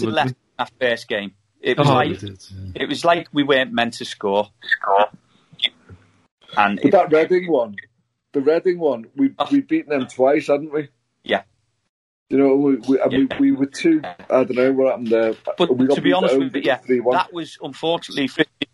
I think that was just Kingy being a little bit naive. We got the equaliser, hadn't we? We got ourselves back in the game. Chris scored, didn't he? I think. And then he changed the whole system. Mogsy crossed it for me. we changed the whole system, and we literally went to attacking instead of just playing it as it was and maybe take a 1-1 draw there. Because what was it? What was the score away from home? 0-0. Yeah, 0-0. Yeah. Well, we were more than capable of getting a goal against them away from home, but he just went gung-ho in the first leg, and we threw it away. We were 3-1 again.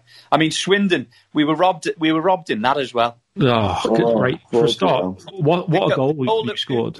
Who scored? It was you scored the header, Chris. Aldo scored. That was great. There's nothing wrong with that. That was 1-1. And then what about the one at home where it's over the line? That's right. I crossed the corner in, and I was on the corner line. It was I was still there looking at it. Over the line. Yeah, it was behind the post. He pushed it back from behind the post. And that would have put us level, I think, wouldn't it? Yeah. And it changes the game because they'd gone. Swindon had gone. Chris hadn't.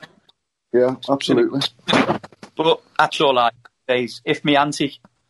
Yeah, always the bridesmaid, never the bride, weren't we? Unfortunately, it was.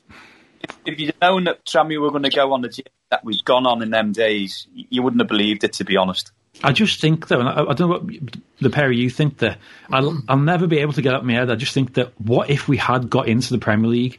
I'm convinced we wouldn't have been a Barnsley or a Swindon who one season and down.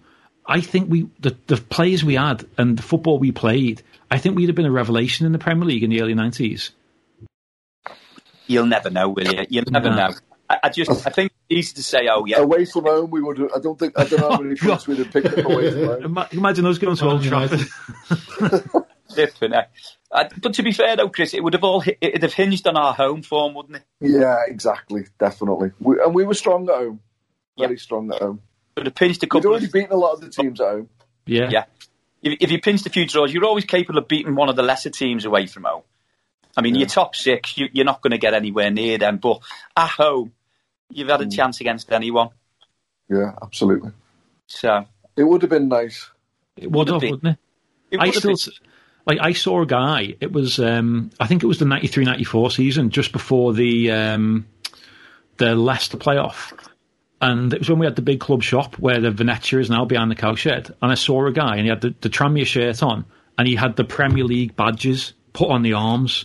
And I remember thinking as a kid, going, "You piece of if we don't get promoted, it's his fault." I remember even looking at it because it looked odd. Because I remember thinking, like, that doesn't look right, that does it? And to this day, and I've since found out that it was Paul Harper. So no, it was not. Actually, do you know what someone said about not bouncing the ball in the Wembley? As you just in the changes, don't bounce your ball don't bounce the ball in the changes. That was the superstition that they were all saying. Didn't he, Kingy? Yeah. Like, someone must have given him a book of stuff, didn't he, of like sayings and superstitions when he was younger. And he's just, because like, you don't get managers like him anymore, do you? No. He modelled himself on Bill Shankly, didn't he? Of course, yeah, it was one of his best friends. Yeah.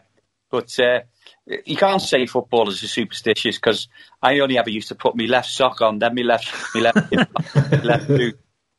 So we're all the same. Yeah. And it never worked all the time anyway, so it was a load of nonsense anyway, wasn't it? It's crazy. You had those underpants with holes on that you used to wear underneath your shorts. Have you still got them? Me lucky red. Me lucky undies. He used to go mad if they weren't on his peg. Only the stubborn stains hold them together. Oh my God! Yeah, it's crazy, isn't it, the superstitions? Like saying about that, like we obviously got to Wembley in the playoff final in 2017, and we got beaten by Forest Green. And on the way down that year, I drank. What did I drink? I drank Stella cider, I think. And I was like, right, the following year for the Bournemouth game, I'm not drinking that, because that was the reason we lost. It was my fault. So I drank 330 milliliter cans of Estrella, and we got promoted. So in 2019, I was like, I'm drinking the same thing, and it worked. So I went out last week, and I've bought 6 cans of 330 ml Estrella. It's Estrella. Yeah, it's Estrella. So if we lose the final next Sunday, it's not my fault, because I've done my bit, but the lucky Estrellas are no longer. Paul, if we lose, you're man enough to say it will be your fault. Yeah. It's your trophy, isn't it? It's the Paul Harper Pizza Delivery Man trophy. Well, let me ask you lads this question. what would you sooner have? Get beat in the final and get promotion, or win the final and be in the playoffs? Promotion all day. Promotion. All day long. Yeah, it's as much as... Well, there you go. Enjoy it as a day out, but your focus, with the position of Tranmere are in, your main focus has to be promotion and straight off, and get back into a position that you can strike to maybe be in the championship or whatever. But if you're in the bottom, you can get relegated to the division below. Yeah, you can't. One bad season, and that's what happened to us. You have one bad season in League Two, and you're done. You don't want to visit that again, do you? No, God, no. Like it would be, if we ended up back down there somehow, it would be such a... It's not football wilderness. Oh, God, them 3 years down there, we sort of look back on it with a weird fondness now, don't we? Because we got out. But you look at Wrexham, who've been down there, a huge club, as much as, Wrexham, but they've been there 15 years or more, I think. Is it like even longer? It's for a club like them to be down there. And you look like, we were saying, Notts County beat us in the playoff final, and then they were in the top flight in 91-92, the year before the Premier League. Notts County were there. There's no guarantees. So yeah, now they find themselves in the National League. It's mad, isn't it? It's a game to go, and if you win the cup, great. If you don't get hung up about it. The bigger picture is basically to get promotion. Yeah, and not even the playoffs. Just get promotion, because once you're in the playoffs, anything can happen. Form goes out the window for the cup game. And it's three automatic places, isn't it? Yeah. And so I think they got a great chance. Yeah, brilliant chance, Chris. I really do, especially with the form they're shown. I think they've got a great. But there's a real.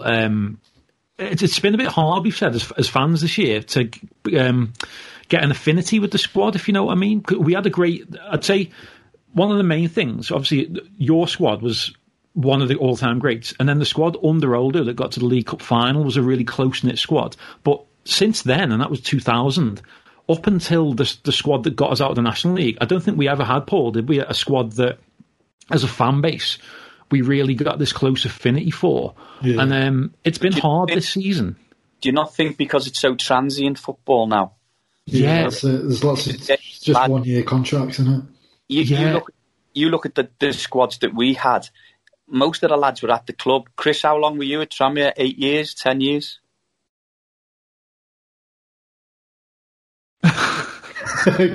Chris is looking... and now that's how long he fell on the job. Yeah. Well, the one we always use, John, is you don't see testimonials anymore, do you? Because no one's at a club for 10 years. They're a thing of the past. Yeah. They're a thing of the past. And especially with them putting a cap on wages and stuff like that now, lads are going to sort of move and disappear and go here and there. They've got rid of that cap, haven't they? There was an independent, regulatory committee said it was unlawful, so it's been raised. It is unfair, isn't it?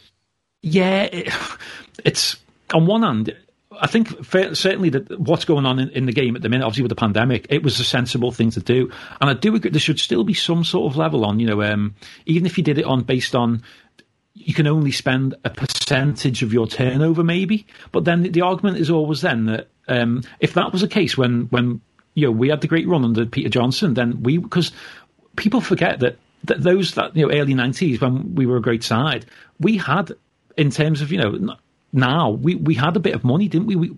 £250,000 of John Aldridge is the equivalent of spending a couple of mil now, isn't it? So it's hard for us to be hypocritical and have a go at, your Salfords now who are having a go and other teams, because we were a money team back then. Yeah, I was trying to get across that to you before that. There's no chance in this world, if our squad was playing now, that squad would have stayed together.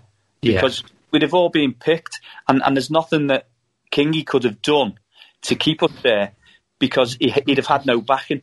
But Peter Johnson and Frank Corf back Kingy, and Kingy wasn't the type to say, they've been in for it. He kept everything under his hat. He wouldn't tell you anything. So, I think Ian Muir told a story, doesn't he, that who was it, Leeds came in for him, and he Kingy didn't tell him. I think something like that, and it was only after Man City came in for me, and he didn't tell me. And they were Premier League, Yeah. So, they weren't what they are now, but they were still Manchester City. Do you know what I mean? Just a huge football club. And then Newcastle, when Keegan took over, Keegan took over and we'd gone up to St. James. We beat them 3-2. We beat them 3-2, and I made a couple of goals, or 3 goals. I scored one and made 2 for Aldo. And they just escaped relegation that year. Yeah. But apparently Keegan had been interested in me, and he never said the Dickie Bird didn't crack on. So you just don't know, do you? You just don't know. Yesterday. Yeah, there were so many players like yourself, you know, Muir, so many players in that team where you just think back and go, not they that could have done it at the top level. I've got no. Most of that team, the ones who didn't get a shot at the top, they could have all played top flight football by a country mile. I'd like to think so. I think that they could have easily had a few seasons in the Premier League. Well, we were nearly there ourselves anyway. Yeah. I think it was just the fact that the size of our squad, it just wasn't big enough. It wasn't big enough to deal, because we had runs in all the cups all the time. So, all these, and then we're not playing on pitches that these lads play on now. Our pitch was literally from November through to March was mud patch, and especially on the wings. Yeah. And then from March through to the end of the season, it was a dry, barren. Yeah, sandpit. And then you go to Derby in the baseball ground, it's basically like playing on a sandpit. Yeah. Like, just a joke, wasn't it? Yeah, it was all the pitches. So it looks like we've lost Chris. He's gone to watch the Reds. I'm getting looked at because my wife's thinking, are we having a glass of red or not? And yeah, I think now would be probably an appropriate time to sign off. So, John, it's been an absolute pleasure. Thank you so much for coming on. You're welcome, lads. I'm glad to have come on. Enjoyed talking about it and seeing Chris again. If I don't see him, wish him all the best. Yeah, will do. And John, as well. All the best. John, if next time you see Ben Harvey, tell him, right, you've got to buy him a drink, and tell him he owes me a drink as well. And next time I see him in Bar when I'm DJing, he owes me a Tango Ice Blast. Okay, no worries, lad. And he owes me the golf lessons. He said he'd give me golf lessons because I am appalling at golf. That's good. He can play golf. He hits it a mile. Right then. That was brilliant. Thanks very much, John. Lovely, lads. Lovely to sit. Nice to speak to you. All the best. Cheers, John. Thanks, lad. Cheers, John. Ta-da. Right then, folks, hope you enjoyed it. That was our special Wembley interview. I spoke about Wembley for about 4 seconds with Tranmere legends Chris Malkin and Johnny Morrissey, of course, along with Jeb Brannan, combined for the winning goal in 91 against Bolton. Malcolm played in all 4 games, cup finals and the playoff finals, and he was there at the Mercantile Credit. Mogsy obviously played both games in 91. Just 2 Tranmere all-time legends, and a pleasure to get them on. And Paul, and this is a rarity, I'm going to say it, great work in organising this, putting this together and getting them on. Thank you. It was not a chore. It was an absolute pleasure. So, yeah. Really, really happy to speak to them. Big thank you, of course, go to our sponsors, the Tranmere Rovers Official Supporters Club, as ever, helping with our running costs. So really big thank you to them. Obviously doing great work for the club in terms of the retro shirts that they're producing and all the other good stuff that goes on with the Trosk. So go give them a follow on Twitter or Facebook, Trosk_TRFC. So big shout out to them. And yeah, looking forward to the cup final. As we mentioned in our sort of interview / chat, we'd rather get promoted than win this thing, but all day. It'd be nice to see Tranmere at Wembley again, albeit we can't physically be there to cheer them on. But good luck to the boys. But yeah, if they don't win, we're not going to be overly arsed. No, it makes it all more the shame that we can't be there, because it'd be nice to go down to Wembley, wouldn't it, with not the pressure of a playoff final hanging over you and your whole season riding on it. Nice to have gone down, have a drink, within the legal boundaries, as usual, Paul. Estrella, as we discussed. 330 milliliter cans of Estrella is my lucky can of choice. Don't know, Paul. I mean, is that lucky cans for everyone? I mean, do I have to buy Estrella? Or just me. No one else. I do like an Estrella, but it's cheaper to buy the bottles, Paul. But my favourite way to drink any drink at Bevy is a 330 can. Don't like the big cans; go flat too quick. I don't mind a bottle, but I just love that little can. Like when I'm in Spain, Ibiza, I'll go to the offie. I'll get a 6-pack of Mao or Estrella or San Miguel, just like £3, isn't it? I just love sit on the beach, crack them open. Cruz Campo, mate, unreal. Cruz Campo, Mao San Miguel. As we speak, so we're recording this on the. Do we need to give the game away? This is the 4th of March. I haven't touched a drop of alcohol this year, so I'm building up to the 14th. Yeah, I'm going to get absolutely killed. Just treacle nearly demolishes my desk by jumping onto the windowsill. I had 2 Peroni. I had one Pacifico on 5 past midnight on New Year's Eve, New Year's Day morning, and I had 2 Peroni on what would have been my dad's birthday. So I'm the same. I'm going to have them 6 Estrellas on the 14th, and I'm going to be absolutely flying. So yeah, I want to see you, Paul, as drunk as that night you turned up when I was DJing in the crew room that time on your birthday. Ladies and gentlemen, the drunk Paul Harper is something to behold. Let me tell you. Yeah, that doesn't happen very often. I've got to admit. It's like you nearly done a Del Boy through the bar. But we'll enjoy the cup final, and whatever the outcome, win or lose, on the boost. Win or lose, we're on the boost. As Sean Garnett used to doesn't sound like him. But yeah, thank you very much for listening. We hope you've enjoyed the episode. We really enjoyed recording it, and big shout to Jake Keogh for all his hard work, his contribution. Yeah. And thank you very much for all the support for the podcast. Really do appreciate it. Yeah, carry on doing the post matches every single game, every Tuesday, every Saturday, the rest of the season. So. Thank you very much, and we'll be back whenever the next game is. Are we going to do a post match cup final one? I don't know if we'll see how many cans we've had by the time full time happens, Paul. Yeah, I think we might do it the day after, maybe. So we could do a post match the day before if you fancy it. We might have to record several different ones to see which fits. We'll see how we are. It's a great win on penalties, wasn't it? Oh, I take that right now, mate. Oh, penalty shootout victory. If you are listening on Apple Podcasts, please go on there, subscribe to us, obviously, but leave a 5-star rating and write us a little review. It helps the algorithms, but that's just on Apple Podcasts. On Spotify, of course, just subscribe to us on Spotify Podcasts, and of course SoundCloud. You can download it there, subscribe, do all that. Just share it about, leave us a comment, send us a tweet at This Is Tranmere, at Matt Hibbert, at Paul Harper 82, at Jake Keogh HH. It's just nice, isn't it, Paul, to get someone going? Really enjoyed the podcast. And also, as well, if any abuse, just Paul Harper 82 on Twitter. We have had some nice messages actually, just saying that they're really enjoying the pods, keeping it connected to what's going on and stuff. So it's really nice for us to read. We really enjoy recording them. So to hear that you're enjoying listening to them really makes it kind of worthwhile. So it's a thank you very cherry much for that. Yeah. That's it. Right then, it's probably bedtime, isn't it, for everyone? Certainly me and you, Paul. Yeah. Let's sign off. I'll see you. Tranmere, let's win this pizza delivery van trophy, whatever we're calling it. Final. Paul Harper pizza delivery man trophy, Paul. You should know it's your trophy. You're presenting it, aren't you? Yeah. I'm one of the lucky ones to be. Yeah, one of the dignitaries. But yeah, up the fucking Tranmere, and we'll see you next time. Cheers, guys. See you later.